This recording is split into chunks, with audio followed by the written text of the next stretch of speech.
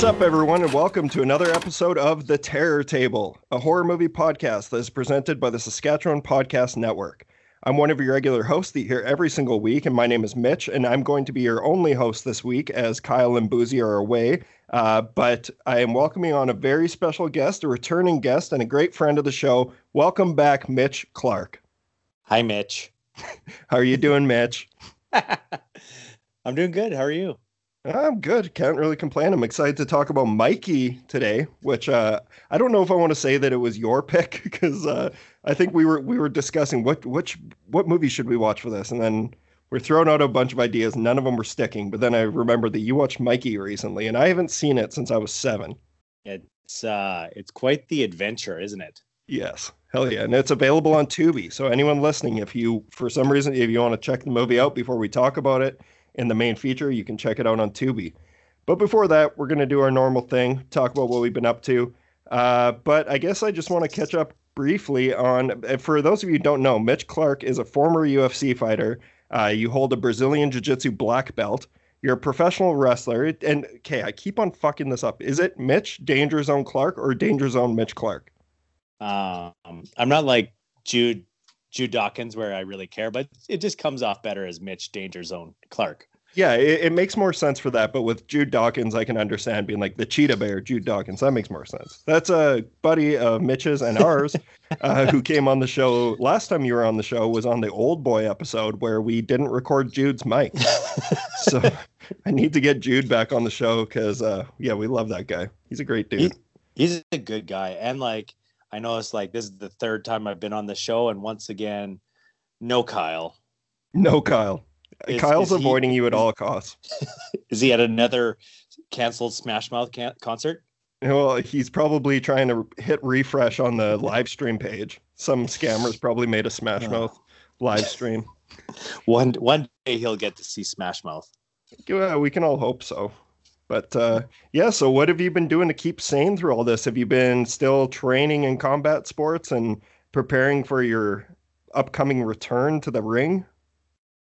There will be no return to the ring, unfortunately, just because I can't make 155 anymore. It's really, really, really hard. And it just kills my body. Also, I have no real interest to get punched in the face for a living. That was a tough go for a while. And then, like I want to compete in Brazilian Jiu-Jitsu when stuff opens up again. I was going to go to Worlds. I had everything saved and ready to go for Worlds for Jiu-Jitsu. But with COVID, they moved it to Florida because it's like you can do whatever you want there right now. And like really, like I could have gone and then quarantined afterward, but it kind of like, to me, winning that like quote unquote Worlds is like poaching. Like I won a world championship and I had one match. Yeah.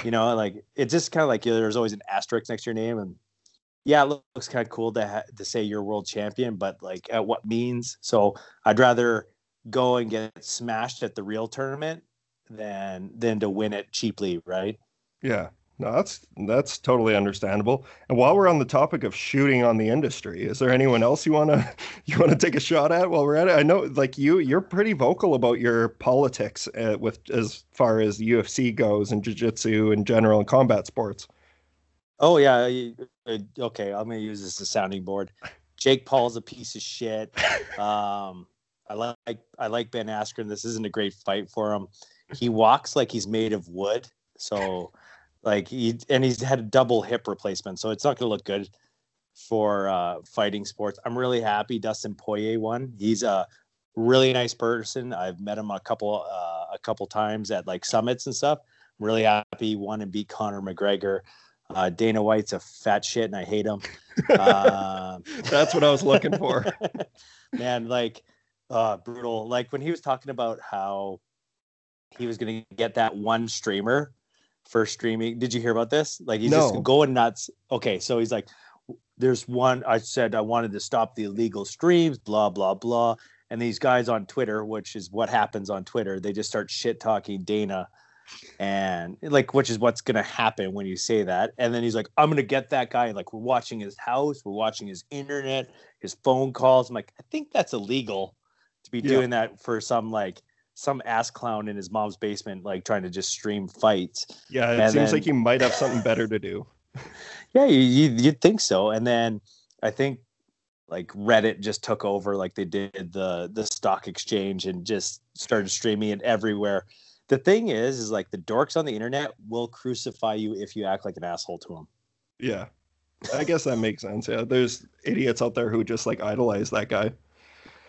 That's sweet. Well, that brings me to my next question. Like, so we were chatting the night of the Conor McGregor Poirier fight, and you don't watch them live. Explain. No. Okay. So like the thing is, and like, even though like, if I go by the internet, I'm a mediocre fighter at best when I was in my prime. But the thing is, like, I've met a ton of these fighters, you know, men and women, all these different fighters I've met, and you build these relationships. And for me, it's really hard to watch people I know that I really like as people when they're fighting, because I get really nervous and anxious. The worst one is like when Benson Henderson was fighting, like in Bellator.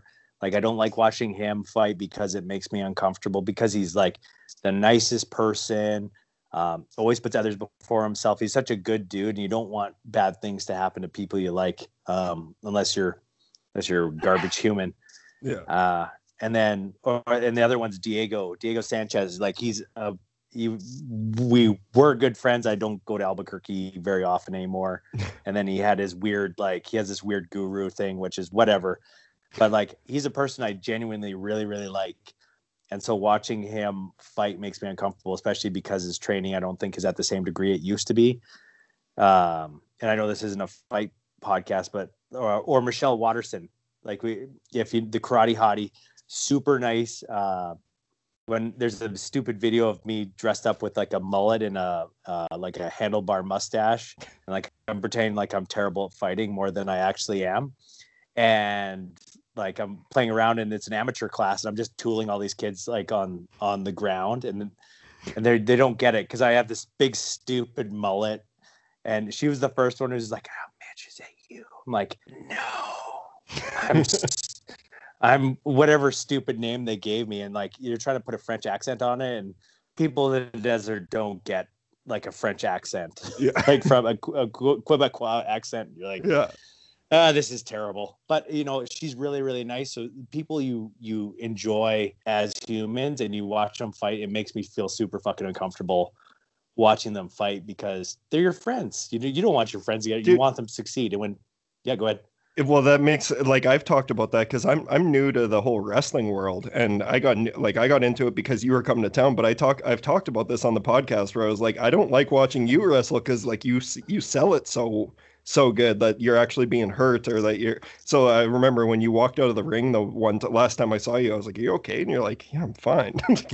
But it's like it looks like you're getting your ass kicked, and then you're kicking the other guy's ass or whatever. But yeah, I totally understand that. But it's got to be nice watching people that you don't like fight. Like, I'm sure you'd love to watch Jake Paul fight more. What I hate is that he's having success. Yeah. Yeah. Which he's like, "I'm world class." I'm like, you beat a guy who is a basketball player. And like, not to say you have to be a tremendous athlete. And I think he won the dunk contest and stuff. Tremendous athlete, but like boxing. Not a fighter. No, not a fighter. And you could tell like he had not put in the proper training beforehand, because when he got hit, you know, it's just like, oh, this is different. You know, when you can feel awesome and cool and all this other stuff on the pads. If you got a good pad coach, like, they can make you look like $1 million, but like, the pads don't hit back, the bag doesn't hit back. And then when you got like, and Jake Paul's a bigger guy, he's fighting at 190 something. You got a 200-pound dude coming at you like guns a-blazing. It's a different story. Yeah, no kidding. And like, your average person is not prepared for that, unfortunately. It's why like you see all these neck beards on the internet where they start like trashing, like, "Oh, this guy sucks, I could beat him up." Like, well, let's fight. You should fight me. I fight at 155 pounds. Now, do I walk around that? No, probably closer to 200. But like, you don't have to know that, right? Yeah. No kidding. Well, that's why it would be nice to theoretically see Jake Paul and Conor McGregor fight, because I'd just like to see one of them get knocked out in some way. Like, that seems like a win-win. Yeah, Never like gonna happen. it'll never happen. But hopefully, if it does happen, they both knock each other out, and then we never see them again. Like Yeah. same time, double KO. Yeah, no, that'd be a good way to clean out the garbage. Uh, that's awesome. Okay, well, we're at 11 minutes. Let's get on to horror movies. You want to talk about some horror movies? Yeah, let's do it. I think that's why I'm here. Yeah. Well, I wanted to give people a little bit of the fight stuff and also I'm interested. I know we talk quite a bit, so like I know about a lot of this stuff, but I know people like hearing about it. But we are a horror podcast, so let's start talking about horror movies. But before we do that, I want to talk about something. I want to talk about the Godzilla vs. Kong trailer. Yeah. So you watched it? Yes. Thoughts? I think, and I might be wrong. I might be out to lunch, and this is just by watching the one. I have a theory of what it's going to become, but I want to hear what your thoughts are. Like, what do you think? What do you think of it? I don't have a theory on what it's going to become. I'm relieved to see that it is looking crazy. Like the chaoticness of the whole trailer looks awesome. Like I'm a big fan of Adam Wingard, the director who made it, and he's always done like really like smaller movies like what's the one? You're Next, The Guest, which is one of my favorite movies. And yeah, so I really like him. I'm rooting for him, and this is a huge opportunity. But I have concerns because I remember that even the Godzilla King of Monsters trailer looked fun as well. And this trailer made me go back and give King of Monsters another chance to see if I was too hard on it. And I figured out why I don't like those Godzilla movies. And it's just because they are so like they look so good and like the fights are awesome, but they're those can like that can only hold your attention for so long. Like when it's just wall to wall CGI, you're gonna get like I get desensitized from it, and it's pretty mind numbing. But also the characters in the Godzilla movies are terrible. Like it's the generic monster thing where it's people staring outside and looking scared, and then them being all like emotional, and it's not good. I haven't liked either of the Godzilla movies. Love Kong Skull Island. I don't know how you feel about that one, but I fucking love that movie because it's batshit insane, it's crazy, and all the characters in it are at least fun to watch. You got like Shea Wiggum, Samuel Jackson, John C. Reilly. Like they can't even compare to those Godzilla movies in terms of fun. But the main thing I took away from that trailer is that god awful song. The song in the trailer is brutal.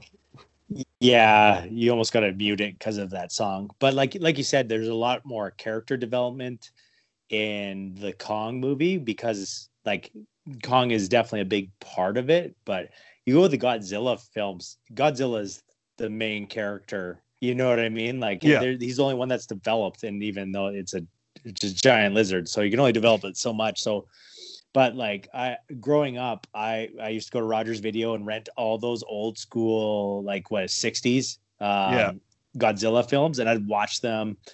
And then like you start putting it together, like the Mecha Godzilla plot is and aliens is kind of like what Mars Attacks used.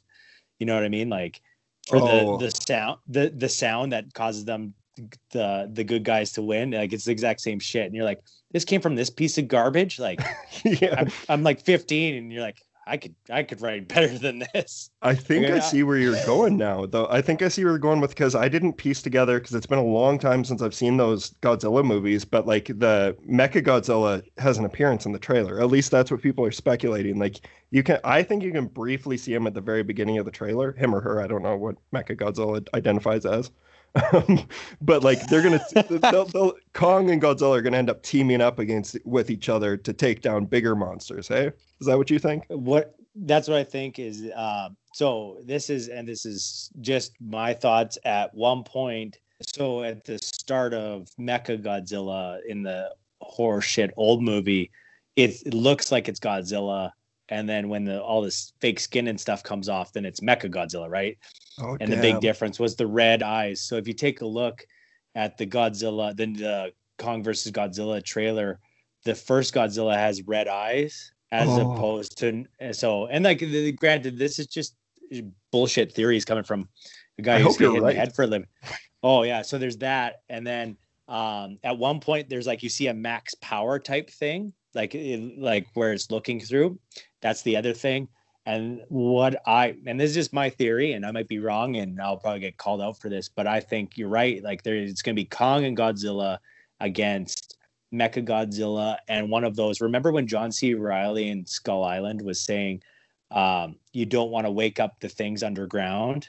Because those are the things that killed Kongs. So I think that those are going to make an appearance, and you're going to see Mecha Godzilla and whatever the fuck those things are against Godzilla and King Kong. Doesn't this conversation just get you insanely horny though? Like that sounds amazing. It would probably make me that way if I didn't realize I'm such a fucking nerd while I'm saying it. This is a safe space. This is where you're allowed to be a dork. We literally built a show on being dorks. Which like that's the main thing. And like that's the nice thing about movies. And this is what those trailers should be doing is like, hey, like in pro wrestling, they call it like the dirt sheets where like people are trying to find out different themes and where things are going. And people ruin movie trailers and stuff, be like, oh, I found this script and this is what's happening and actually this. And you're like, dude, like, let me pretend that Mecha Godzilla's in this and one of the other scary monsters are going to fight Kong and Godzilla. Because me and Boozy were actually talking, like, you can't have Godzilla or Kong really win because it just it knocks them down a peg. So what you do is they fight, one wins, you fight again, the other one wins, and then they're like, oh, we have to team up, because that's my monster voice. We have to team up to fight Mecha Godzilla, right? So that's why I think that's what I think is going to happen. And this might be based on nothing. No, I hope you're right about that. But the concerns that I have, I also like.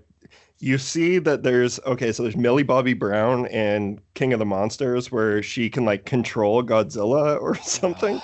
And then in this new trailer, they show that there's a kid who is the only one that Kong listens to. So I was like, oh boy, are we going to have two kids like telepathically controlling monsters and fighting? Because that I don't want, but I think it's coming our way.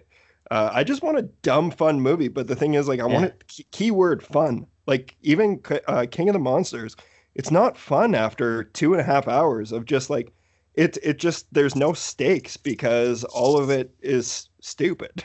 So just I just want to have fun with it. And that's what Kong did.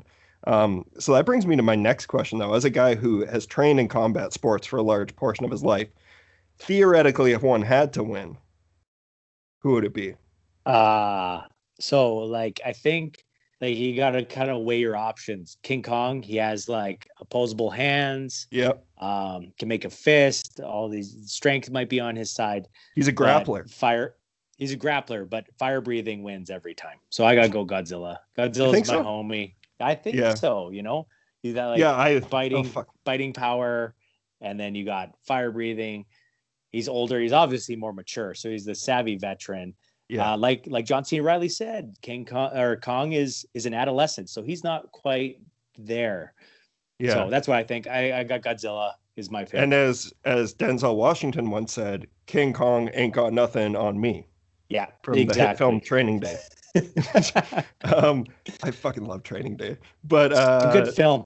Yeah, it's great. But no, like I was curious about how you would think about it because the way that I think we were having this discussion off air before about how Brazilian jiu-jitsu versus like any other type of fighting, it's like not even comparable because jiu-jitsu, if you get them on the ground, it's over. And Godzilla has those little arms, but at the same time in the trailer, it shows that he has like his arms are bigger now. Like I don't get it. I think I got to just take a closer look. Well, I think that they made his arms bigger and then they made Kong bigger. So they're like, okay, well, we're going to make him bigger. So like, it doesn't look like a child fighting, Mike Tyson. Yeah. I would pay great money for that though. That'd be awesome. Cool. Well, yeah, that's I'm looking forward to Godzilla versus Kong. I'm skeptical just because, I've been burnt twice now. Not a fan of those Godzilla movies, but I do still like the character Godzilla is untouchable. Like if you were to ask me 10 years ago before any of these movies came out, I'd be like, oh, Godzilla all day, every day, all day. But the Kong in Skull Island, I think, is a lot more badass than people are giving him credit for. No, I agree. I agree completely. But you also have to take a look that Godzilla was able to survive the Matthew Broderick film. So he's true.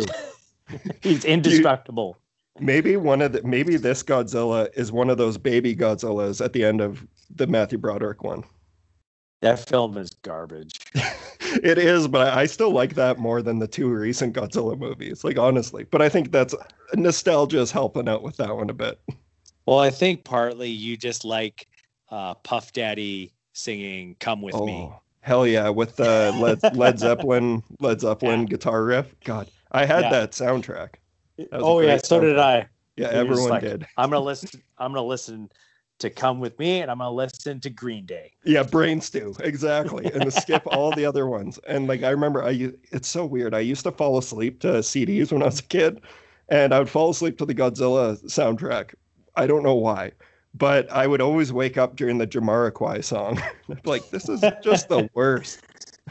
But I want to put on Silverchair instead. Yeah, no kidding. Or Goo Goo Dolls. I was really into Goo Goo Dolls when I was a kid, but not anymore, obviously. At least I wouldn't admit to it or tell anyone. All right. Let's talk a little bit about what you've been up to. What movies have you checked out? I've been Kevin at the lobby, one of his most loyal customers, it seems like lately. So if you get a chance, if you're in Edmonton area, go see the lobby. It's like the last rental store. So he's been keeping me up to date with horror and all types of film. Before I get into the horror movies, I watched last week You Cannot Kill David Arquette. Yes. What do you think? I really liked it. I found it interesting that he didn't understand why all pro wrestlers hated him at the beginning. And it's like quick recap. He realized everyone fucking hates him and his movie career went down the shitter. And so he wanted to know why everyone hated him. It's because he won the most prestigious belt at the time, which is the WCW belt, which was an offshoot of basically the NWA belt, which had been around forever. You have guys like Harley Race, Hulk Hogan, Dusty Rhodes, Ric Flair, all these like tremendous pro wrestlers in time that have won this belt. And then they have David Arquette with no training. He's garbage. He didn't know what he's doing. He's coming off of like being doofy on Scream, you know what I mean? Or whatever is real. But like, it's kind of like one of those redemption stories. So it's kind of nice. You know, you could tell that there was some like, you know, when the documentarians kind of like, they fuck with it because they're like, oh, we're going to paint this picture instead. You can tell that there's some stuff that isn't organic, but overall, I really enjoyed it. I see they have a bunch of backyarders, which are better than some of the indie wrestlers I've seen lately. So it was pretty funny. There's some great wrestling. Did you watch it? Yeah, I did. I loved it. I thought it was so good. But I'm a David Arquette apologist. But keep in mind that I was never like a huge wrestling fan. So it makes sense that didn't like affect me that much. I always liked him in Scream, and like he was in a bunch of teen movies growing up, and I always just kind of liked him being I didn't mind David Arquette. But with having said, there was a day that came where you could tell, like, it's like, all right, man, your best days are behind you. It's time to at least step back for a little bit. Like, I'm hoping he makes a comeback now because that guy's been through a lot. Like, his whole family has. That Arquette family is insane. Like, they're not to say they're crazy. It's just the shit that they've had to deal with is pretty nuts. Well, like when they start telling about his dad and the family and like basically how they're in a commune and stuff, like that's crazy. But I think he's on the upswing, you know. Yeah. And actually, there's the next one on my list was 12-Hour Shift. Oh, nice. Yeah, we showed that one at the Broadway Theater here. Oh, did you? Like, yeah. I enjoyed it. There was some. I like once again another wrestler, Mick Foley's in it. Yes. He's not a comedian or anything in it. He's just like he actually. The thing is, a lot of people forget is how big Mick Foley is. He's a big dude. Yeah. Like he's a big man. And he's in it, and he walks like he's been thrown off a Hell in a Cell. When he's walking in at the end, and you're like, yeah, that's definitely Mick Foley. You don't see his face, but you see how he's lumbering around, and you're like, yep, that's Mankind. Overall, I enjoyed that film. You know, there's some good funny parts in it. There was, you know, just like we all know have those idiot family members like in 12-hour shift. And Yeah. that's how I really resonated with it. Is just like, hey, I know I have family members that are just like this cousin. They're idiots. That's awesome. Yeah, and that one was written and directed by Brea Grant, who's been in a bunch of movies recently, like some really good horror movies. But I think she's about to have a huge career for herself. No, I really enjoyed her. Enjoyed the movie. Like I thought it was good. You know, it was fun. I think like the big thing is, yeah, it's fun. Yeah, cool. So it's 12-hour shift, and you cannot kill David Arquette. Do you have some more? Because I can Okay, I'll knock a couple off, and then we'll jump back if that's cool. Sounds good. Okay, the only one that I have to talk about that isn't related to Alien. Heads up, folks, this is going to be an Alien-heavy episode. You kind of know the tear table to almost always mention Alien, but I've been in a pretty big of a deep dive lately. But the one I'm going to give a shout out to is Citizen X, which is a made-for-TV movie. It was on HBO. Yeah, this is the one. The reason I want to mention this one is because I know you and your girlfriend really enjoy serial killer movies. Yep. And this one it came out in 1995, and it's based around the hunt for Andre Chikatilo. Do you know much about Andre Chikatilo? Yep. Yeah, man, this movie was awesome. Like I really enjoyed it. But yeah, it's a movie that's more about the hunt and, you know, the crazy things that happen along the way rather than the actual killer. With that being said, there's still some extremely grotesque scenes that they don't shy away from. You see how evil this man was and what he was capable of. It makes it a little harder to watch now. I don't know if you were ever a fan of The Walking Dead, but the guy who plays Andre Chikatilo is Jeffrey DeMunn, who played Dale on The Walking Dead. He's like a real nice old guy. Yeah. Yeah, so so he plays Andre Chikatilo, and he does a really good job. But then the movie's also starring Stephen Ray, who you know from like everything. This guy's been in Interview with the Vampire, V for Vendetta. There was a couple like Underworld. He was in a couple of those movies. But then you have the legendary Donald Sutherland. He's in this movie quite a bit, and Max von Sydow. Like, just an awesome cast. So that made it all the much better. But it was just really well written, really well directed. It also has Joss Ackland in it, who's Hans from the Mighty Ducks. And good Lord, like he plays the polar opposite of Hans in this movie. Like he is so hateable and disgusting, and it's so hard to watch him, but it just further reinstates how good of an actor he was. So I definitely recommend checking out Citizen X. It's on, if you have Crave in Canada, it's on the HBO channel. So definitely worth a look, Citizen X. I'll let you knock off a couple more and then we'll get into the Alien talk. Deal. So on kind of like on your recommendation, I watched Witchfinder General. Nice. Yeah, I was really happy with that because I'm kind of like you were talking about in the one episode where he didn't really delve into the really old Vincent Price stuff, and he's a really good piece of shit in that film. Like he's a good bad guy. Yeah. I really enjoyed it. So there was that one. I enjoyed Witchfinder General. I watched The Dark and the Wicked, and I really enjoyed a lot of things with this. And like, let me know if I'm off the mark on this. The tension they built, all the I could not connect with the sister character in that. The brother, I could, but I could not connect with the one character, and it kind of almost would bring me out of it. A lot of the plot and the scares and everything was really good, and I put it on my letterbox, but the one sister I just could not get behind for some reason. Yeah, no, that's understandable. I think a lot of people are having those it seems like if the people who didn't like Dark and the Wicked, it's for that reason, or that there wasn't a lot to her, or even the movie in general. It's a pretty contained and quiet movie. Not a lot happens, but it's all just the tension and everything. Like you said, that's what's great about it. But no, that makes total sense to me. I didn't really have that experience with her, but I'm also just kind of Boozy and I are Brian Bertino stans. Mm-hmm. So we just love everything that guy does. But yeah, so I don't know. I liked it. No, I really enjoyed it. It would be in my top 10 for sure of the year.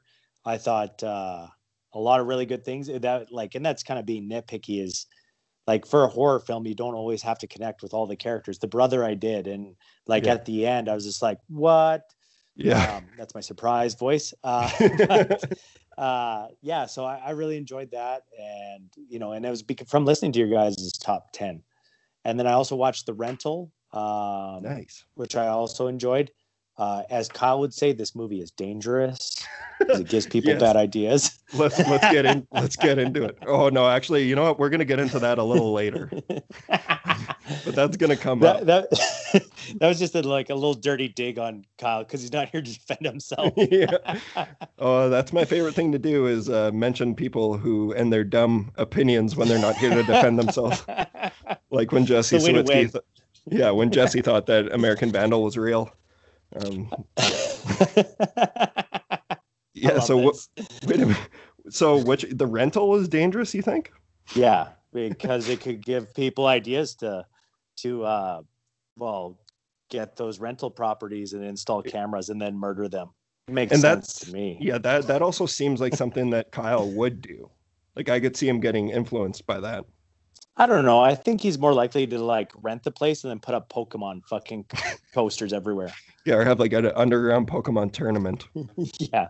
Just cover the place in Cheeto dust. Yeah. Awesome. Do you have any more you want to get out of the way? I watched Tommyknockers, the miniseries from '93. Fuck me, that I remember my parents watching it, and I was as I'm watching it, I'm waiting for something to happen, and it doesn't till the last 8 minutes. I'm like, I fucking waited 2.5 hours for nothing. Yeah, it's not good. I was really sad. It's been so long since I don't think I've ever seen Tommyknockers in full, but wasn't that a TV adaptation too, or it was a couple episodes? Yeah. Yeah, I think it was three, or it was part 1, part 2, but it's it's what they did with the Langoliers, except not quite as bad. Yeah, the Langoliers is. I was just about to mention that one. Fuck that movie. That was so rough. Worse than it, but better than Langoliers. Yes. Okay, that sounds about right. Awesome. Got any more? So I watched, I said I was going to watch The Thing from Another World, the original The Thing film. And then this sparked me debating with neckbeards on Twitter, because I was after watching it, and then you watch The Thing because you have to. And then I watched the prequel, which it gets a lot of hate, but I think it's just because it was so rushed, and the CGI is so shitty that it pulls you out of it. But back to the original, The Thing from Another World. I enjoyed it. I can definitely see why they did certain things due to censorship and stuff like that back in that time. And I think it's a good film, for its time. It's ahead of everything. But back to neckbeards. I said that the Thing deserves a proper sequel, as opposed, and I put in 1982 in brackets. The Thing 1982 needs a proper sequel as opposed to a remake. And I think most people who are horror nerds will agree. And this one, actually, that's the remake. And you're like, I put 1982 in brackets for a reason. Yeah. And he's like, well, dweeb. Fucking nerd, you don't get The Thing. John Carpenter is my god. Shut up. Just shut the fuck up. Yeah. But by doing that, I started going down the rabbit hole. And I found that The Thing sequel, that was the miniseries, I think, for Sci-Fi that I sent you. And that kind of thing gets me excited. That makes me really cool. Well, it doesn't make me cool. I'm never cool. But it really makes me excited. You read it? Yeah. Yeah. I read the first half, and then I got going to night 2, because they were gonna Stephen King miniseries it, where they do it over 2 nights. So I finished night 1, and I'm really looking forward to finishing the second half. Nice. Yeah, you sent that to me. I think it's on a website that's just called Outpost 31, and you can read it. So I'm planning on giving that one a look. Have you read the original Thing script, or the John Carpenter's The Thing script? No, not yet. It's pretty. Or no, wait. I just got that mixed up with Alien, because I read the Thing script and Alien, and Alien, all the characters' names are different, and they were they didn't say if they were men or women. So it's really cool that Ripley was born after after the script was finished, and she became such a she is like that. She's that franchise. She's the series, right? Yeah. Yeah. That's so cool. Yeah, I want to read that the thing two-part series there. It was supposed to happen in 2005 is what I Yeah. looked up and found. Yeah. But that's the other thing too, is that you wonder though, if it was on the Sci-Fi Network, like I don't think they have maybe even one or two titles that were practical effects driven. Like they did so much with computers as well.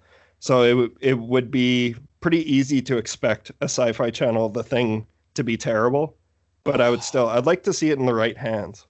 Yeah, totally. Like if you can take it and keep the practical effects at least as part of it. I understand Yeah. that like it's tough. Yeah. Go ahead. Well, no, it's just it's different. Like the world has changed. Like people nowadays would walk into the original The Thing, and I'm sure that it would get some visceral reactions at times. But the thing is, like the world has changed, so it's obvious that they're going to update it a little bit and have like some CGI over top of it. And I'm not against that. I'm definitely not an anti CGI guy, but I'm with you on wanting to see a proper sequel rather than a remake. Uh, did you play the Thing video game on PS2? Yes, yes, Loved that game, and yes, it so like good. it filled in holes, and it continued on like pretty much directly after, which is always like I think is always kind of cool. Yeah, no, definitely. Because yeah, I remember you like it starts when Childs and McCready are sitting in the snow at the end. Like that's such a good idea. Yeah, I think it like it's always tough because part of the magic of that film is you don't know if one of them is infected, what happens to them next, what's in the bottle that McCready hands to Childs. All these different things that are like those question marks make you love it more. So if you answer them, does that take away from the magic of the first film? Yeah. Yeah, no kidding. It is one of those ones that I'm perfectly okay with them like leaving alone entirely. And I know you feel the same way because it's your favorite movie of all time. Correct? Yeah, Yeah, yeah, definitely. definitely. Cool. Yeah. Yeah, I'm gonna get to that hopefully this weekend.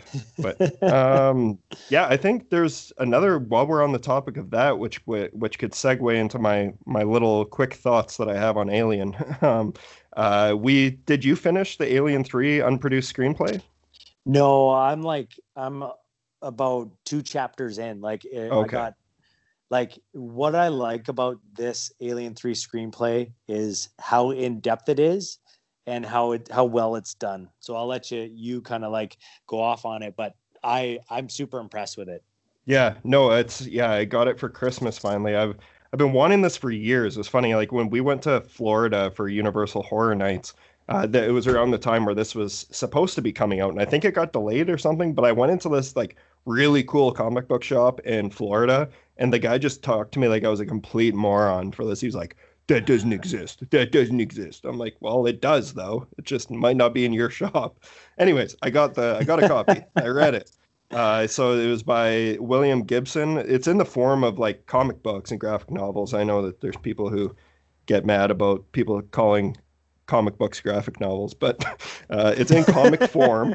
And the thing that I really like about it though is that the art was done by Johnny Christmas, who's like one of the best comic book writers working right now, or well, one of the best comic book artists working right now. He's so good, and yeah, the art in this thing is amazing.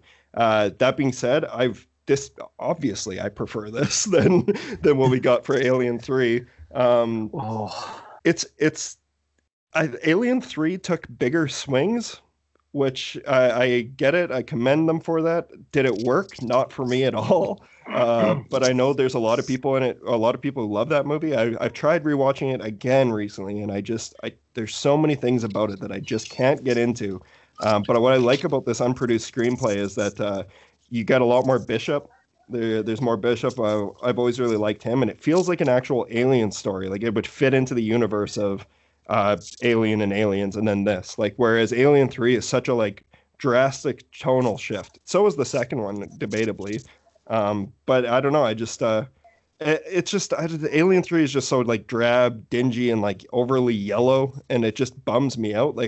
And also like the good thing about this screenplay is that there's xenomorphs in this one. There's a little bit more of a xenomorph in the screenplay, so that's something I like a lot more.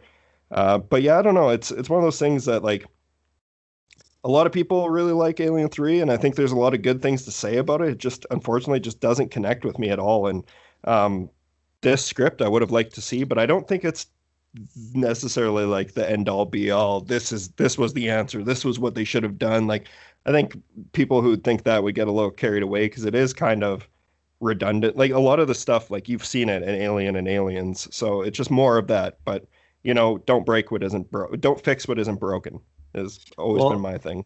Like I leafed through it because I knew you were going to be asking about it, and like you see elements of like a combination of like some Alien Resurrection stuff in there, and you see it continues the story a lot better. It like Alien Resurrection is super clunky, in my opinion. Alien 3 is a mash of all these different ideas that could have been good if they would have picked one. And like obviously learning the history of Alien 3, you're like, oh, that's the issue is like Fox taking over. They've spent half their budget just on scripts before the movie even starts.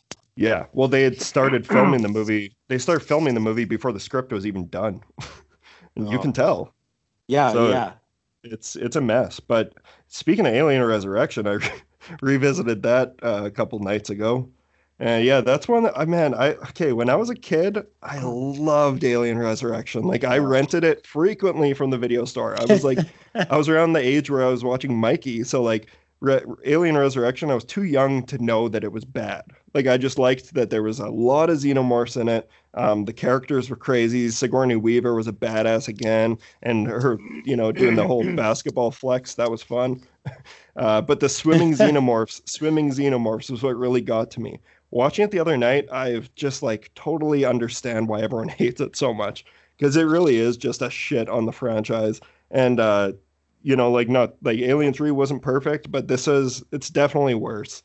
And the problem is it lacks all style. Like the other Alien films, they like at least Alien 3 still felt like it was sort of in that world, whereas Resurrection, like Joss Whedon and the folks who made this movie, I know that French director who made Amelie, I don't know his name off the top of my head, but he just didn't have the vision that Ridley did or James Cameron did. And I know that's hard to come by, but don't make a fourth installment if you can't get even somewhat close to it.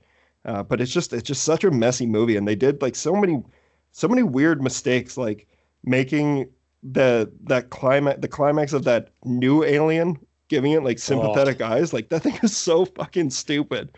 It's so hard to look at because it's just like, okay, let's take everything that was good about a xenomorph and do it differently on this character, and it didn't fit into the universe at all, and it's just a very, very messy movie. And I don't know, above, like, to wrap things up a little bit on this, I just feel like Joss Whedon and like the other people behind this movie they don't see Alien the way I do, or that a lot of us do. It just didn't feel like, it felt quite disrespectful. But I've still seen it like 10 times, so what can I say? Like you said, you can hear me, right? Yep. Because I've been muting it on and off. So that's fine. But there's it's lacking heart, which is what gives a lot of like Aliens a lot of like a lot of its power. Alien is a different story, and Alien, like, it's tied with The Thing as my favorite film. I think kind of like with you and Jaws is like up there, right? Yeah. But for me, it's how it makes the viewer feel is the keys to those first two movies. The first film makes you scare yourself with that Hitchcock type esque, make you imagine way more than what's being shown. And Aliens is one of those films where you get sucked into the characters because they're developed and you feel something for them. Alien 3, you still have that attachment to Ripley, and then Resurrection is just a mess. Yeah, totally. What do you think about Alien Covenant?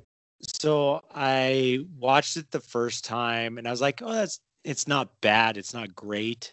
The second time I watched it, there were some good things, but overall, very disappointing. I'm still waiting for a good film. The big switch at the end I saw coming from a mile away. Yeah. Like it just like it felt forced. And to be honest, I don't consider it an Alien movie. I consider it a Prometheus film, which is Prometheus is in that universe, but it's more a Prometheus film than it is an Alien. And people can say I'm wrong, and that's fine. But that's just how I feel. Yeah. Yeah, that makes sense. It's definitely, it feels a lot more connected to Prometheus than Alien. Obviously, it's all these years later and everything, a different crew. But I was a huge fan of Prometheus when it came out, and I still am. I still actually really like that movie. I saw that twice in the theater. Something's wrong with me. But I rewatched Alien Covenant for the third time last night. So this is my third time seeing it. And every time, like, I came out of that theater like so bummed out. I thought it was terrible. Like I was just bored by it, and I thought it was messy, and it just didn't tick off any of the boxes that I wanted from an Alien movie. But boy, I have come around to it. Every time I watch it, like, I can still see all the flaws, which there are plenty. But there's so much good shit in Covenant that I wrote off the first time, and like started to notice. I was like, maybe I don't hate this as much the second time.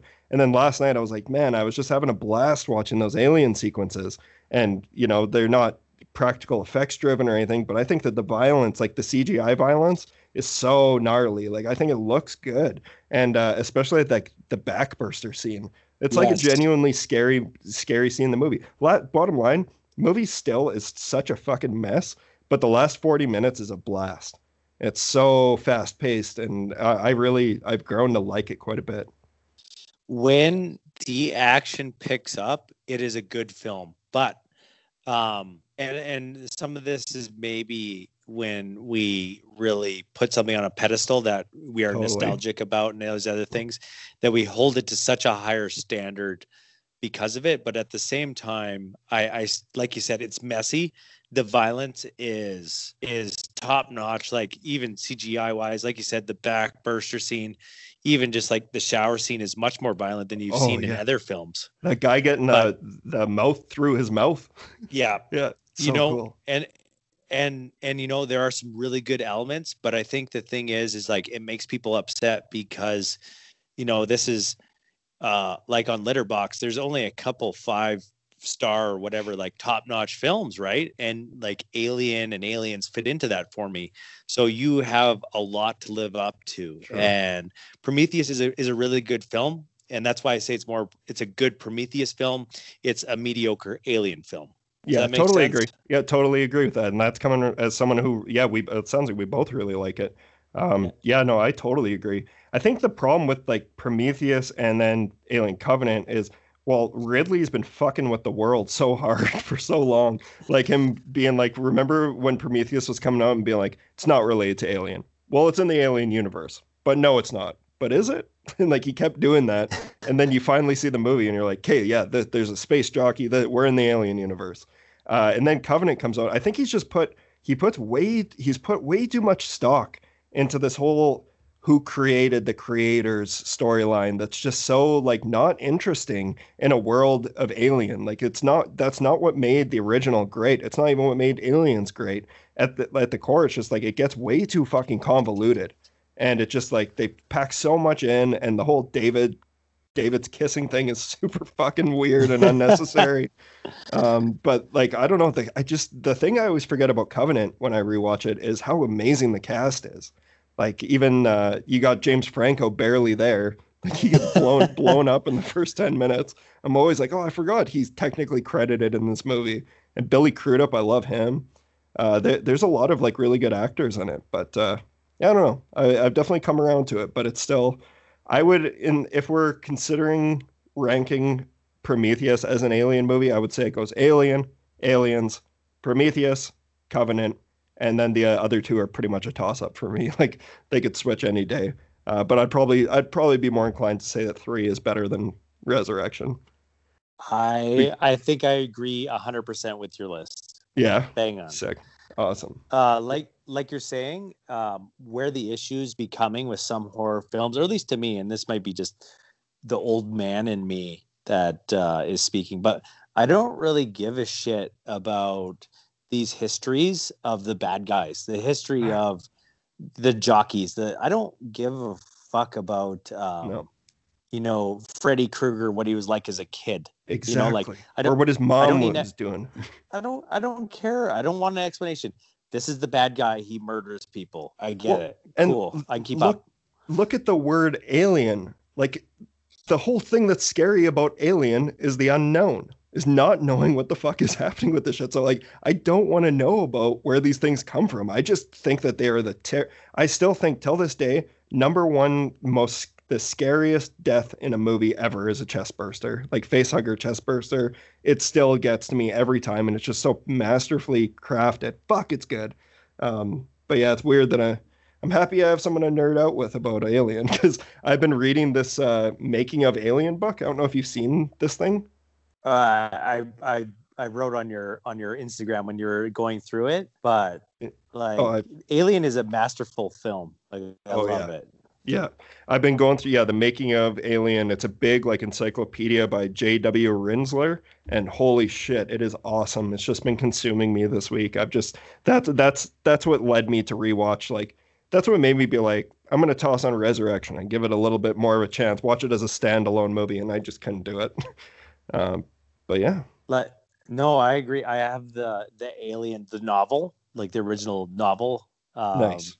I bought that. So like for my dad for his birthday, I got him an original artwork made. I'll send a picture to you later of like Ripley and aliens, and like there's all this stuff on the top, like xenomorph walls, and she's got the flamethrower. My dad's favorite film is Aliens. Nice. I'm a Alien fan. Yeah. He's an Aliens, and I keep like just to get underneath his skin. I tell him that Aliens isn't a horror film, that it's an action film, and he gets pissed off. So, but I got him that for his birthday, and like the guy's like was super awesome to deal with, and he gave me like that novel, and I got for $5 I got like a xenomorph Funko. Nice. So yeah, so it's super cool in that sense, but like having stuff that's attached to that first film is so awesome to me. Oh yeah, I agree. So I'm gonna buy that book when Yeah, I you get should. off and go on Amazon. There's actually, it's, keep in mind it's pricey, but it's totally worth it. I can tell you it's totally worth it. The thing is dense. Like it's going to take a year to get through this thing. And there's an Aliens one as well. So I want to get that one. That might be a good gift for your dad, but yeah, but I don't know. I just love it. But do you have anything else you want to talk about before we get into our main feature? I watched Grizzly Man, which was kind of a horror film. Absolutely. Fuck me. Like, I'm watching it and I'm like, no one's surprised that this dude got eaten by a bear. Like, bears are gonna bear. That's what they do. They have the potential to eat people. So it's really weird that it took like 12 or 13 summers for it to happen. I expected it to happen way sooner, but good for him. Good for him to get eaten by a bear. Did I see anything else? Yeah, well, I watched The Vanished, and then I listened. Well, okay, I'll preface this. I watched 20 minutes of The Vanished, and then I texted you, and you kind of like really explained what I thought was, which is just hot garbage. and then I wrote a letter to Thomas Jane demanding 30 minutes of my life back. And yeah, that's about it. Poor Tom Jane. Hey, he did this to himself. He did. The best analogy that I've heard was that he looks like he's on drugs, and then he lost his ability to act during his drug binge, and now this is his comeback film, and it's not working out. Nope. Yeah, definitely feels that way. And same with like this is another movie. Actually, I'll just say that I got another Tom Jane movie to mention while we're talking about Mikey. But yeah, he's been making some very strange choices recently. But I'm happy to hear I wasn't totally off on that one. I wasn't sure if I was I too hard on The Vanished? No. But, yeah, no. I watched that whole thing. Well, I did not waste that much time with it. No. But like the daughter's kidnapped within 8 minutes. I have no connection to the daughter. I have no connection to their relationship. He obviously doesn't give a shit because he's busy wearing that stupid fucking hat. Yes. And preach, brother. And preach. like and I've never the only time where I've usually with the kids characters you're like, oh, okay, cool. Like you want to help the kid or be attached to the kid unless it's Mikey, because we'll get into that. Yeah. But the only other time where I've been like, fuck this kid is Don't Be Afraid of the Dark, the movie with whoever Tom Cruise's ex-wife, Katie Holmes and Guy Pearce. And that movie's terrible. And I think it was because I hated the kid. And I was like, I had no connection to the kid. And you're like, I don't care if the monsters eat you. And then she's particular. That was a good pull. She's a particularly annoying kid in that movie. I own that Blu-ray, and I tried watching it again recently. And she ruins it. But did you know that the director of that movie is from Saskatoon? Really? Yeah, or wait, he's born in Lethbridge, but he spent most of his life and childhood in Saskatoon. He's a comic book artist comic book artist. He was on our friend's show, Erie International. Graphic novel artist. Yeah, a graphic novel. Okay. Yeah. You're gonna get some letters about me later. I hope so. Just someone let me know you're listening. Just kidding. All right. You want to get on to the main feature? Let's do it. All right. We'll be right back to talk about Mikey from 1992.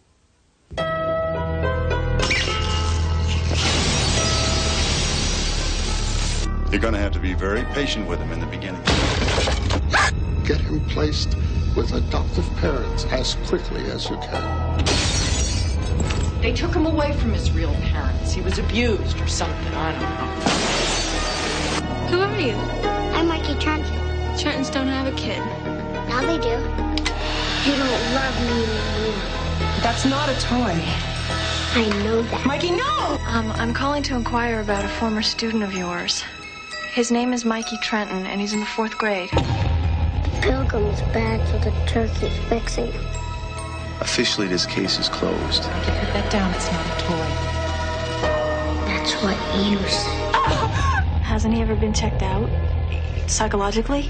Life is full of accidents. What are you talking about? The radio. It's not safe. Why not? Don't you know anything about his history? He's a wonderful kid. He's perfect. Yeah, he's too perfect. I've been doing some research into Mikey Trenton's background. If I had a girlfriend, I'd do anything for her. I think that there's something very wrong with Mikey. There's something very strange about him. I think that Mikey's in love with me. He's only 9 years old. Why don't you like me anymore? No. Mikey, no! Dead people aren't the ones to be scared of. Living people are. I need all the information you can give me on Mikey Trenton. What do you want, Mikey? It's psychotic behavior. Mikey just needs a good, stable home. Remember, Jason and Freddy were kids once, too. Mikey.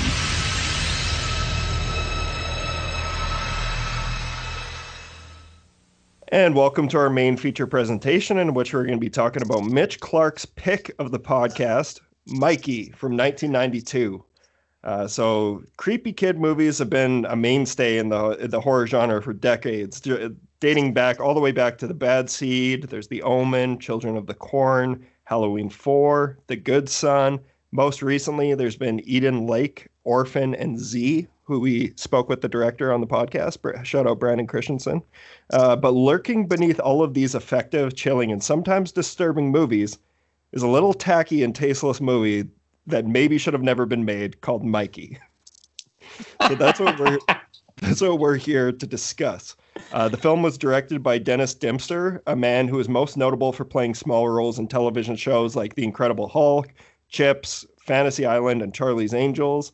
However, the writer Jonathan Glasner, he wrote scripts for Alfred Hitchcock Presents, the television series, scripts for The Outer Limits, Freddy's Nightmares, 21 Jump Street, like the original Johnny Depp show, CSI Miami, and a bunch of Stargate. So those are the hands that we are in for this film. The film stars Brian Bosnell in the title role. who we, of course, know him as the leading man from the 1994 film Blank Check. I'm sure everyone out there knows that one. And it also stars Josie Bissett and Ashley Lawrence. Ashley Lawrence, who plays Christy in Hellraiser, which was the first episode that you came on for. We talked about Hellraiser. And, and it's got that creepy-ass kid from Jurassic Park and Nightmare on Elm Street 5. That Whit Hertford, I think his name is. But yeah. Is that the best friend? Yes, it is. Did you know that this movie was banned from multiple countries when it came out? Is it because it's dangerous? Yes, I can't wait. Shoot. No, I did not know. I can't really see why, since it's a movie. It's a movie. Yeah, and I think it's one of those things where we'll get into that, but it was banned after the James Bulger case in Britain. Do you know? Yeah, obviously everyone knows about that. It's really disgusting. It's terrible. I'm pretty sure both of those murderers are walking free right now with different names. Like they have different identities and they're out now. So that's a little scary. But with all that being said, why did you choose Mikey? Because where did you see it for the first time? I remember seeing it. When I was staying with my mom, we were downtown. Like, I didn't know at the time where we were living in a shithole in the Alphabet. And across the street was a Mac store, and they rented movies. And I'd always see the Mikey film, you could rent it. And we never rented it because it was a giant pile of garbage, apparently. And my mom was right for once. So it's cool when that happens. Yeah, that's very rare. My mom tried telling me from a young age that I would not like Star Wars. So the day that I saw Star Wars at a friend's house, I came home fucking livid. But it's because they saw how I would rewatch Batman, like the Tim Burton Batman, and Hook, like Steven Spielberg's Hook. I watched those movies relentlessly as a kid, so I think my parents were just like, he can't get a hold of Star Wars. If he gets a hold of Star Wars, it's game over. And boy, did I ever. And it's never a good day, like that day as a kid when you realize you're smarter than one of your parents. That's a bad day. It is a bad day. Everything changes that day. But yeah, so this film, it opens up with a super cheap opening credit sequence that kind of looks comparable to like something on YTV from like Are You Afraid of the Dark? And I'm not saying that it's like creepy and effective like Are You Afraid of the Dark? It's just cheap. But yeah, this thing, I've been wanting to rewatch it for a while. I randomly had it pop into my head, I don't know, 20, 30 episodes ago. I completely forgot about this movie. I put it out of my brain. But then now I saw it's on Tubi, so I was like, oh yeah, baby, got to do this. I feel for Boozy because this should definitely be in his raccoon garbage diving of Tubi. Yeah, totally. I told him, I was like, man, you got to watch Mikey before we record next so you can share your thoughts, because this thing's got Boozy written all over it. Oh, man. And also, I'd like to state it's free on YouTube because I think that the producers do not give a shit about this film so much that they will not put up a copyright. Yeah, that makes sense. Makes sense. So let's dig into it. So like, I want to look up first because there's the on the poster, it has an incredible tagline. Wait, this one, there's two different taglines. For one cover, the one that I used to see as a kid, it says, "With evil, size doesn't matter." Oh, boy. That's terrible. And then the other one, I can't find it right now. It's like, remember, Freddy and Jason were once kids too. Yeah, that's the one I always used to see on the cover was like, yeah, Jason Voorhees and Michael Myers were kids once too, or some shit like that. Yeah, well, and you think that they'd be able to come up with a better name than Mikey if they're going to try and make a new, because that's them making a statement being like, this is going to be a new, and the end of the movie shows you that they were intending to make more of these fucking things. And it's like, why would you name him Mikey? Like, to literally choose any name that isn't already taken by a famous slasher.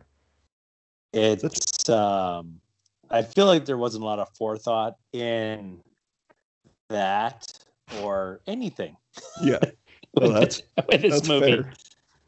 Yeah, and you know, it's like Jason Voorhees' signature move is like the one that you can tell that he enjoys the most is stabbing people through beds.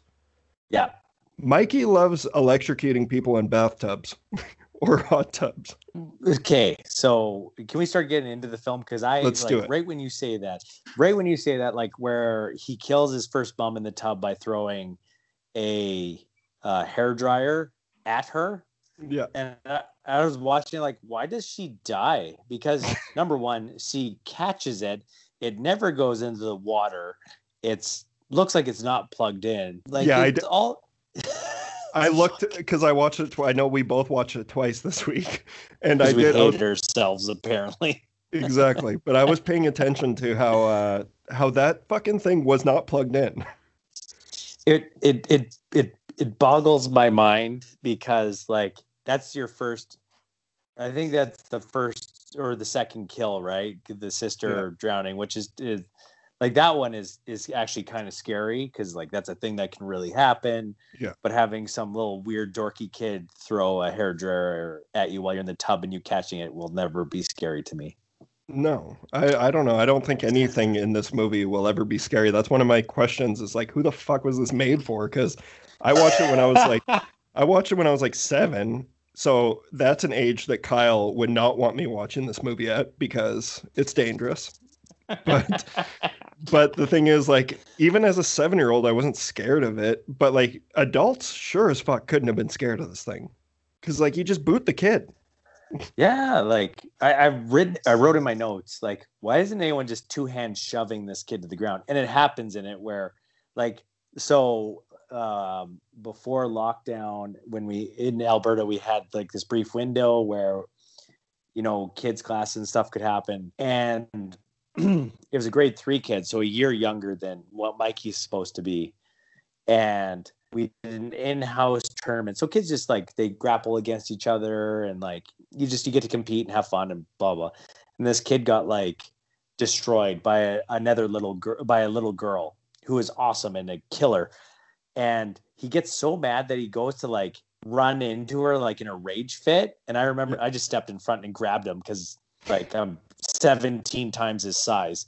Yeah. And I was just like, this is a grade 3 kid. Like there's no way that he's so tiny. Like a grade 4 kid is tiny. I'm never going to be scared of a grade 4 kid. Also, what the fuck is the teacher teaching these kids? They're like using cubic squares of fucking soil and all this other stuff. I'm like, there's no way that in grade 4 they're learning about like plasma and how electricity travels between 2 points. Yeah, no, she clearly just like they picked up an encyclopedia and were like, eeny, meeny, miny, mo. This is what quantum physics? Yes, perfect for grade 3. Yeah, grade 4 love string theory. That's great. Yeah, it's also that actually ties in. What fucking kid is interested in Albert Einstein to the point of having multiple posters of him on his wall? He knows that in his bedroom, he has multiple Albert Einstein posters. Well, like, I get it. The parents are the ones that are decorating the room. But at no point am I ever going to look at kids like, let's put up some science posters. Not even just science. Albert Einstein. Yeah, no kidding. That's even worse. That's way more niche. Like, I had Backstreet Boys posters and an NSYNC poster, and then I had it next to the faculty. So see a theme. Yeah, I was a strange kid. And then I had a little shrine to Bride of Chucky, which was the weirdest thing. The VHS tape and like the soundtrack and everything, and it was like propped up on my shelf, like it was like the Holy Grail or something, the Lost Ark, if you will. But fucking Mikey, he's just like a little bite-sized Ted Bundy. That's essentially what he is. They had to model him around Ted Bundy, but Yeah. But like the thing is like Ted Bundy, like, supposedly feigned being charismatic. This kid is not charismatic. He says howdy to everyone like a weirdo. Everything about this kid like is disturbing. Yeah, it's off. Yeah, not disturbing because that would make it effective of a movie. He's just a fucking weird kid, and I have a whole list of shit that I can't wait to dive into, just like dogpile on this movie. Do it. Let her buck. Okay, so I'm gonna switch to my notes, so you won't be able to see me, but you'll be able to hear me. Okay, that's fine. Just me being mad. So his friend Ben, the kid from Jurassic Park, I had trouble deciding if he looks like an old man or a shrunken old lady. He literally looks like my aunt. He totally does. Like he's like, I don't want to shame a kid, but he's an adult now, and he looks equally weird now. He's always been weird looking though. Like everyone always remembers that kid from Jurassic Park. Yeah, totally. Like he's good. He's good. Belly. Yeah, exactly. He's good in that because like he's in it for one scene. If you Google creepy kid from Jurassic Park. Yeah. Okay. Courtney just popped in to say that if you Google creepy kid from Jurassic Park, that his face shows up. He's such a creepy looking kid. I'm sorry that he looks like my Auntie Deb. Classic Auntie Deb. So the other thing I noticed is the dad, the new adoptive dad, keeps calling him names that, like, what I call people when I immediately forget their name after meeting them.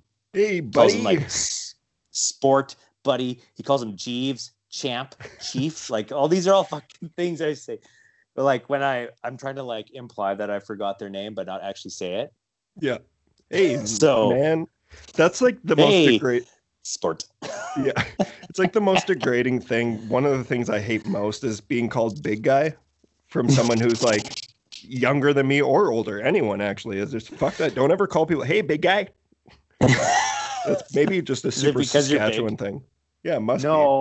No, it's here too. You hear a lot of guys, especially guys. They'll call each other big guy. I don't know if it's like meant as like a shot at someone or you know what I mean. Like I can't tell if you're trying to make a dig or not.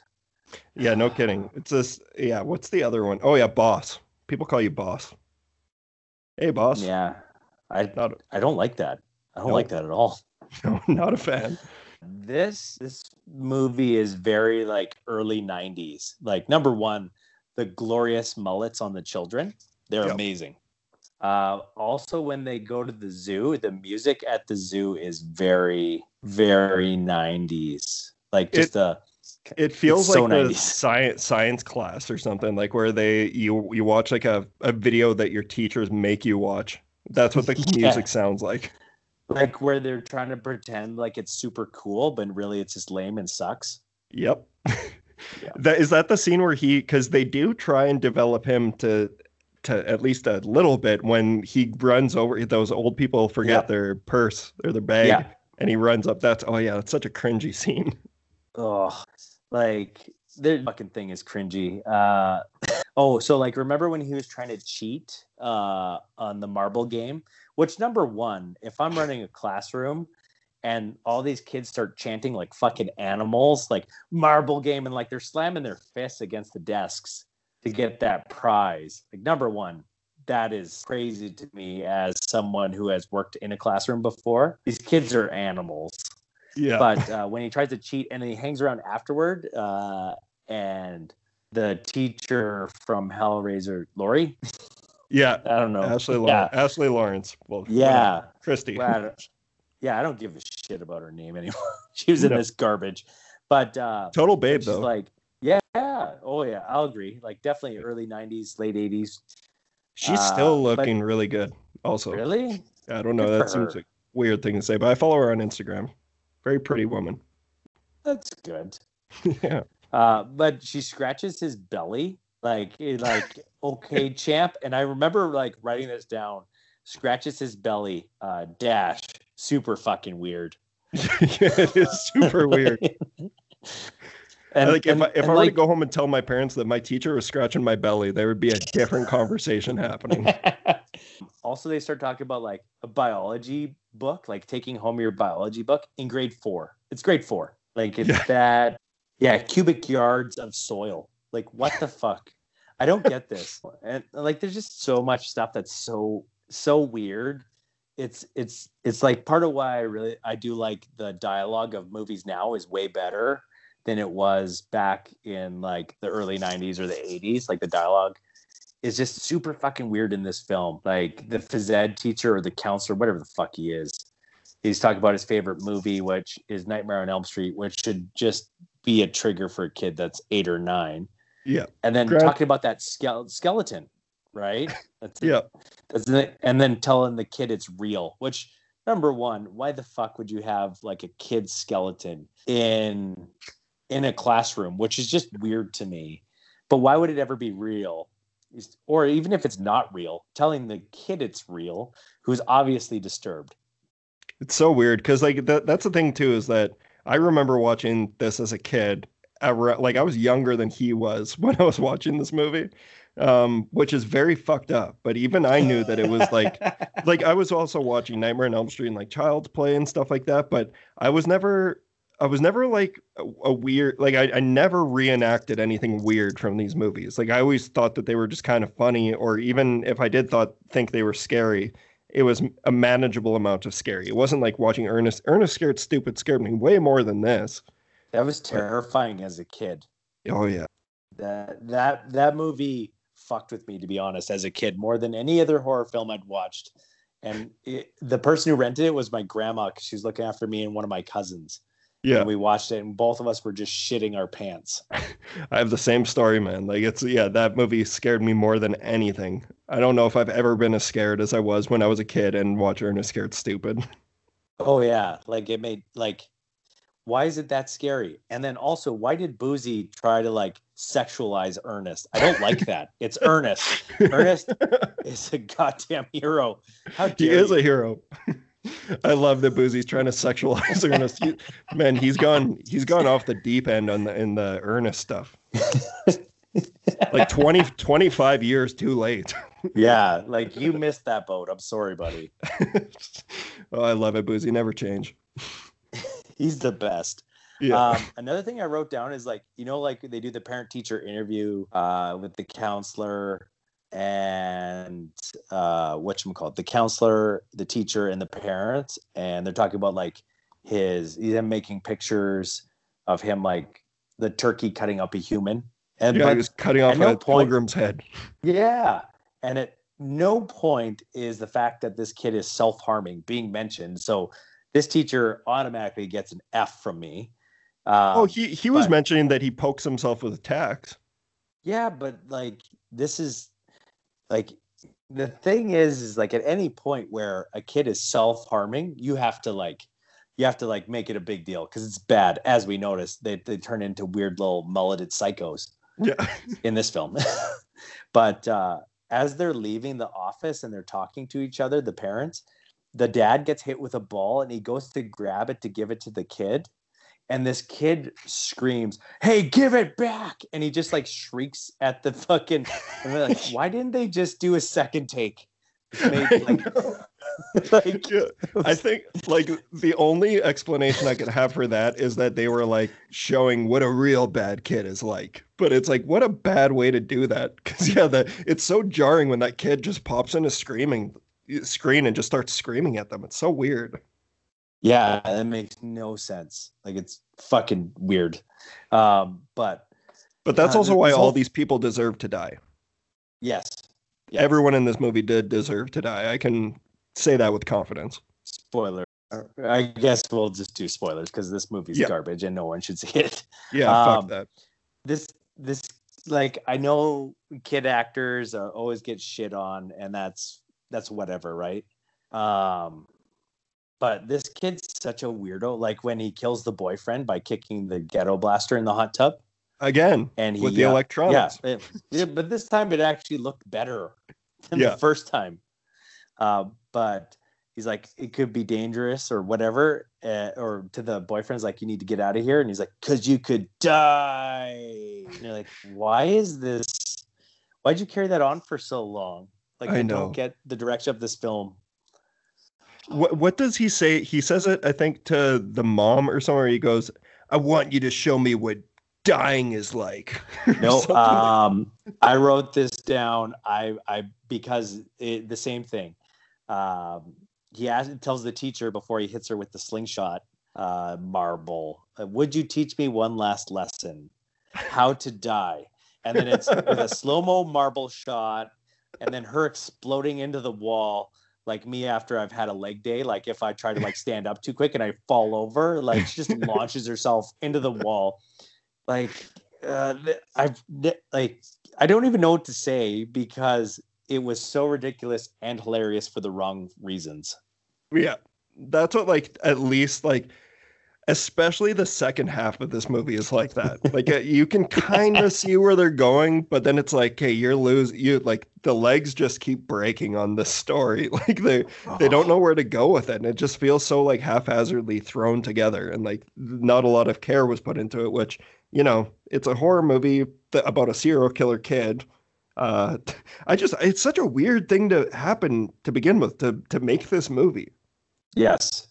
I don't know. Like I said, two-hand shoving a kid down is like the solution to this kid, you know, being a murderer. Yeah, exactly.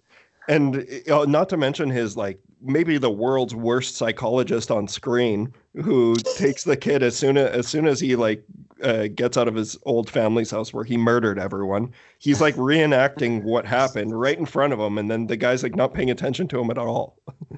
Yeah, like if that was made now, he'd be like on his phone, like just scrolling through his Facebook feed. Yeah, that's basically what he was doing.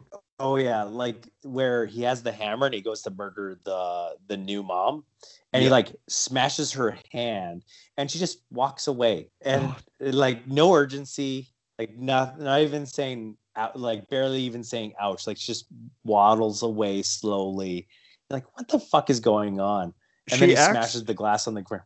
Yeah, she acts like she just, like, you know, spilled her coffee on herself, or like got some tomato sauce on herself, and she was going to the kitchen to clean up. She was not acting like she just got smashed in the hand with a fucking hammer by her new adopted son.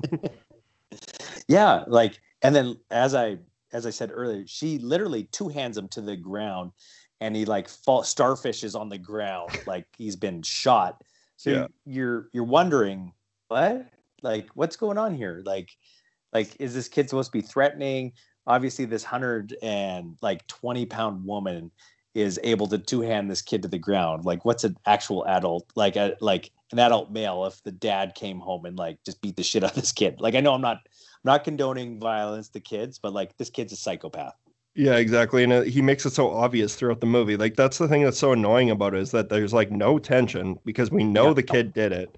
That's what makes, I don't know if you've seen The Good Son. I mentioned that. Yes. And I really like that movie. And it's a movie that, like, with looking at Rotten Tomatoes, it's got like horrible reviews, but it's back from around the same time, Elijah Wood, Macaulay Culkin.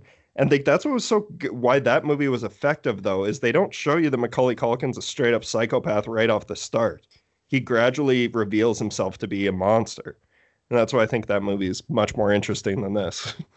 Yeah, I agree completely. Also, he doesn't have like that dipshit battle cry that Mikey has, like when he has the glass shard and he just like runs at the mom before they fly down the stairwell.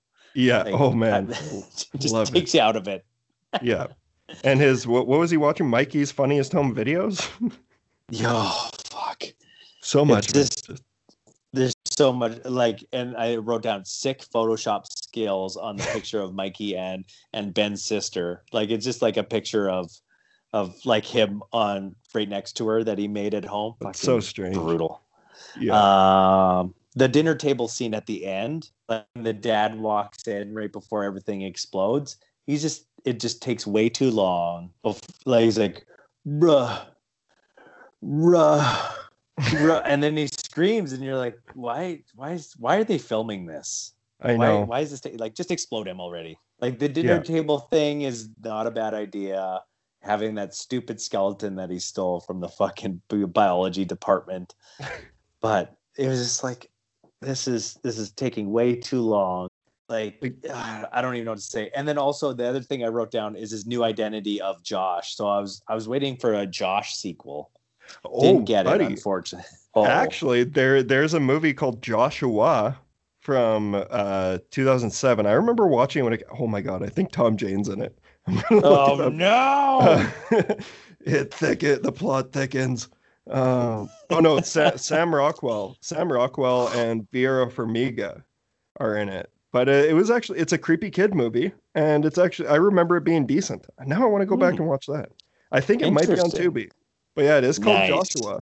So you got your wish. Oh, nice. Well, that's what I've been waiting for. Like they found this kid with amnesia, and then they can't trace him back. He forgot his name. And this is just like a low-key, unnecessary dig and I said they couldn't do it. It'd go back to dental records because this kid's obviously never seen a fucking dentist.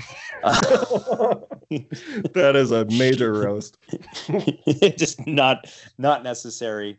I like how he's introduced as Josh, and he's basically wearing Ned Flanders' outfit when he walks out. Green sweater, pink t-shirt with a shitty tie. Full Ned Flanders. Did you see the route that Brian Bonsall went through it was way after Mikey, but the dude has had a troubled life. A lot of child actors do, but if you ever want to see a tragic story, look up his story because he's got neck tattoos now. He's got a bunch of mugshots that are just floating around Google. But you actually mentioned the most interesting thing about it to me. Which? That he was playing in the Ataris.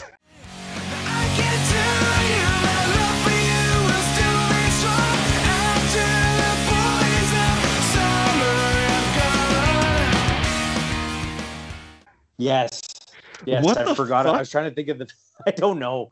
It's the neck tattoos, man. That's what got him there. It bummed me out because he was playing with them when they came through Saskatoon, and I didn't go. And I would have. It would have been funny watching him being like, "Where do I know this guy from?" Because he still looks the same. Exact same. I saw those mug shots. He's just bigger. That's the bigger, only thing. And he's got facial hair and neck tattoos. Maybe Kyle was onto something. Maybe this movie was dangerous to film. Well, the film's dangerous because it's bad, and it ruined that kid's life because it's so bad. Yeah. It derailed that Ben kid's career. Obviously, the only other shot he got was in Jurassic Park. Yep, and Elm Street 5. I don't know, man. It's just this is just one of those movies that it didn't hold up at all. If you can't tell, I wouldn't recommend people check this one out. But at the same time, I don't know. I had some fun with it, and it's on Tubi. And if any of this sounds intriguing to you, it's worth a look. But I can't really condone giving this one a positive review by any means.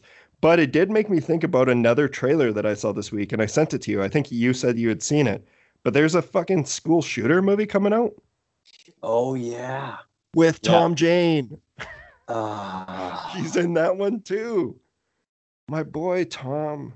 Jesus. Do you think he just needs money? I don't know. Did he go through a divorce? I think he's been through a couple. I know he's dating Anne Heche now because I listened to him on a podcast recently. I still really like listening to him. I like him, but he's definitely a weirdo. He's notoriously known to not wear shoes in public. So there's pictures of him at the Academy Awards and he has no shoes on. But why? I don't know. Maybe he's on his way to the dojo. You should know. Yeah, but I wear shoes there, and I have big ass feet, and no one really notices that I have size almost 13 feet. Yeah. But and I'm 5'10". So my feet get really cold really easily because most of my size is in my feet. Apparently I have the feet of a 6'8" person for some reason. But yeah, my feet get cold. I'd want to wear shoes. I guess it's different. We live in Canada, but if he's living in LA or something, there's probably needles and broken glass on this everywhere, right? So it makes no sense to me. No, at least get some Crocs. Yeah, just give up, wear some Crocs, buy a minivan, and wear sweatpants. No doubt. All right, yeah. I don't have a whole lot else to say about Mikey. Do you have anything else you want to talk about? Sarah said that it's not the worst movie I've made her see. And I put her through the ringer of making her watch at least some of the movies I rent from the lobby or watch on Netflix and Prime. So she's like, what's that show with the guy from Breaking Dawn, all those shitty movies? And I was like, High Life? Yeah. She's like, Yeah, that one was terrible. And I'm like, I can see that. I thought it was bad. I agree. I did not enjoy it, but Yeah. I still need to check that one out because I know Kyle really liked it. Surprising. I love how he's going to actually take this as disrespect, but it is no disrespect. No, if anything, you always want him on the show. I'm still waiting for an episode with Kyle, so like maybe all these subtle digs he can just like we can be on an episode together. If not, I think the main thing is High Life is more kind of artsy, and because I'm a dumbass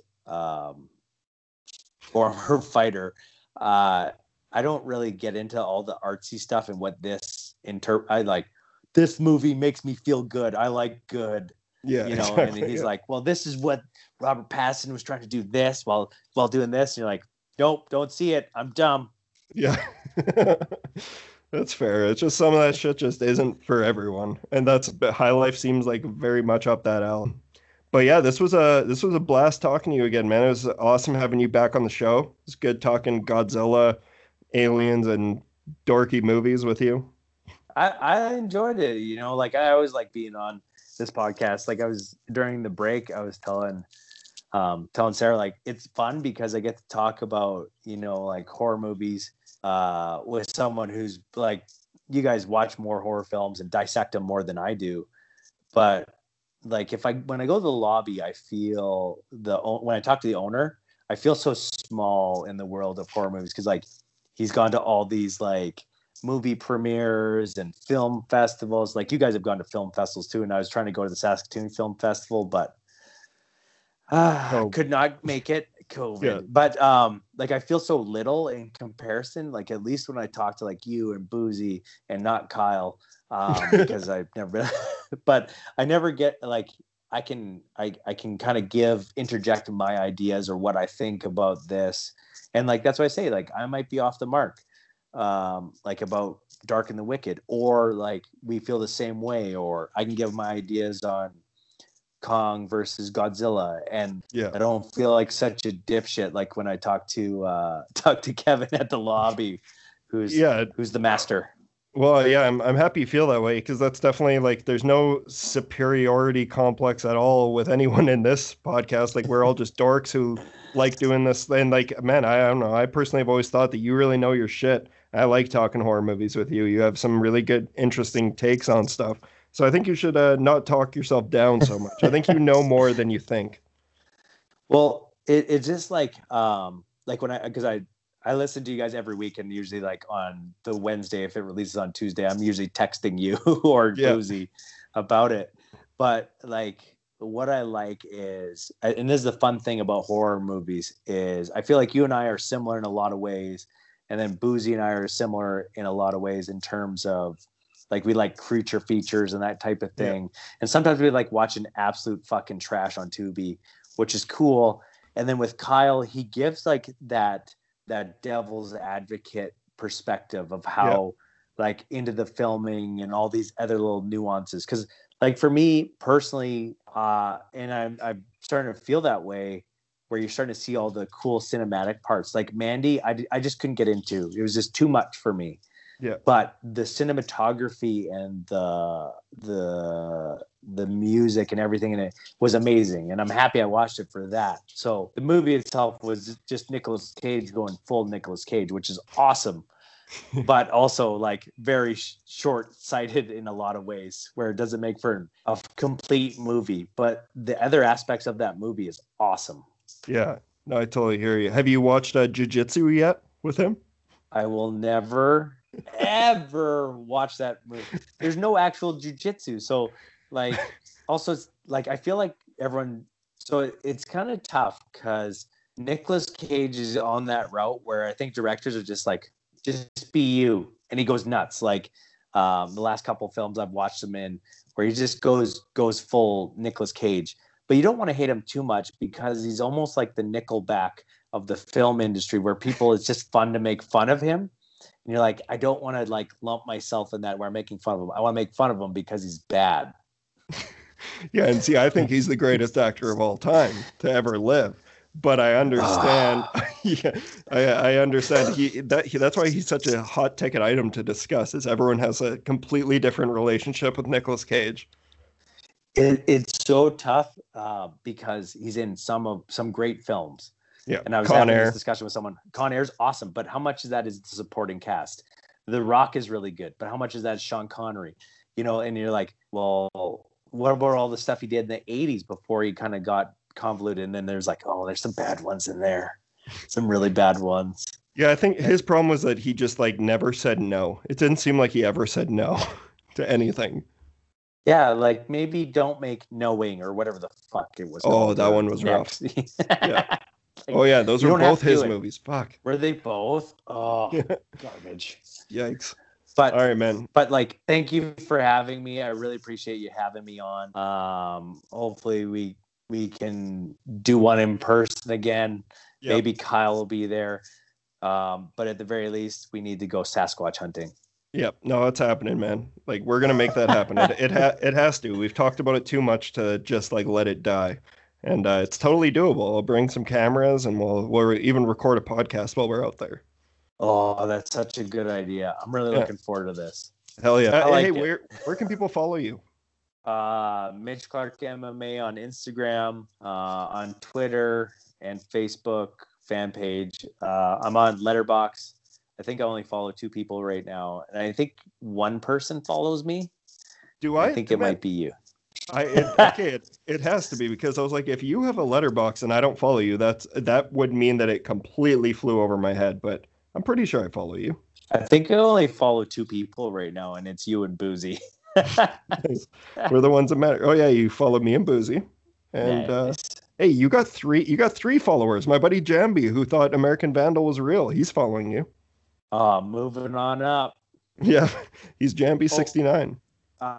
Sorry, just real quick. I watched Wolf of Snow Hollow, and the only reason why I thought of that is because of the kid from American Vandal is in it, and immediately both me and Sarah were like, "Oh, this fucking guy." Yeah. So I really enjoyed that film. Yeah, it's awesome. Happy to see that. Yeah, I saw you gave it a 4-star. Wicked. Thumbs up. Awesome. All right, well, we'll see you guys next time on the Terror Table.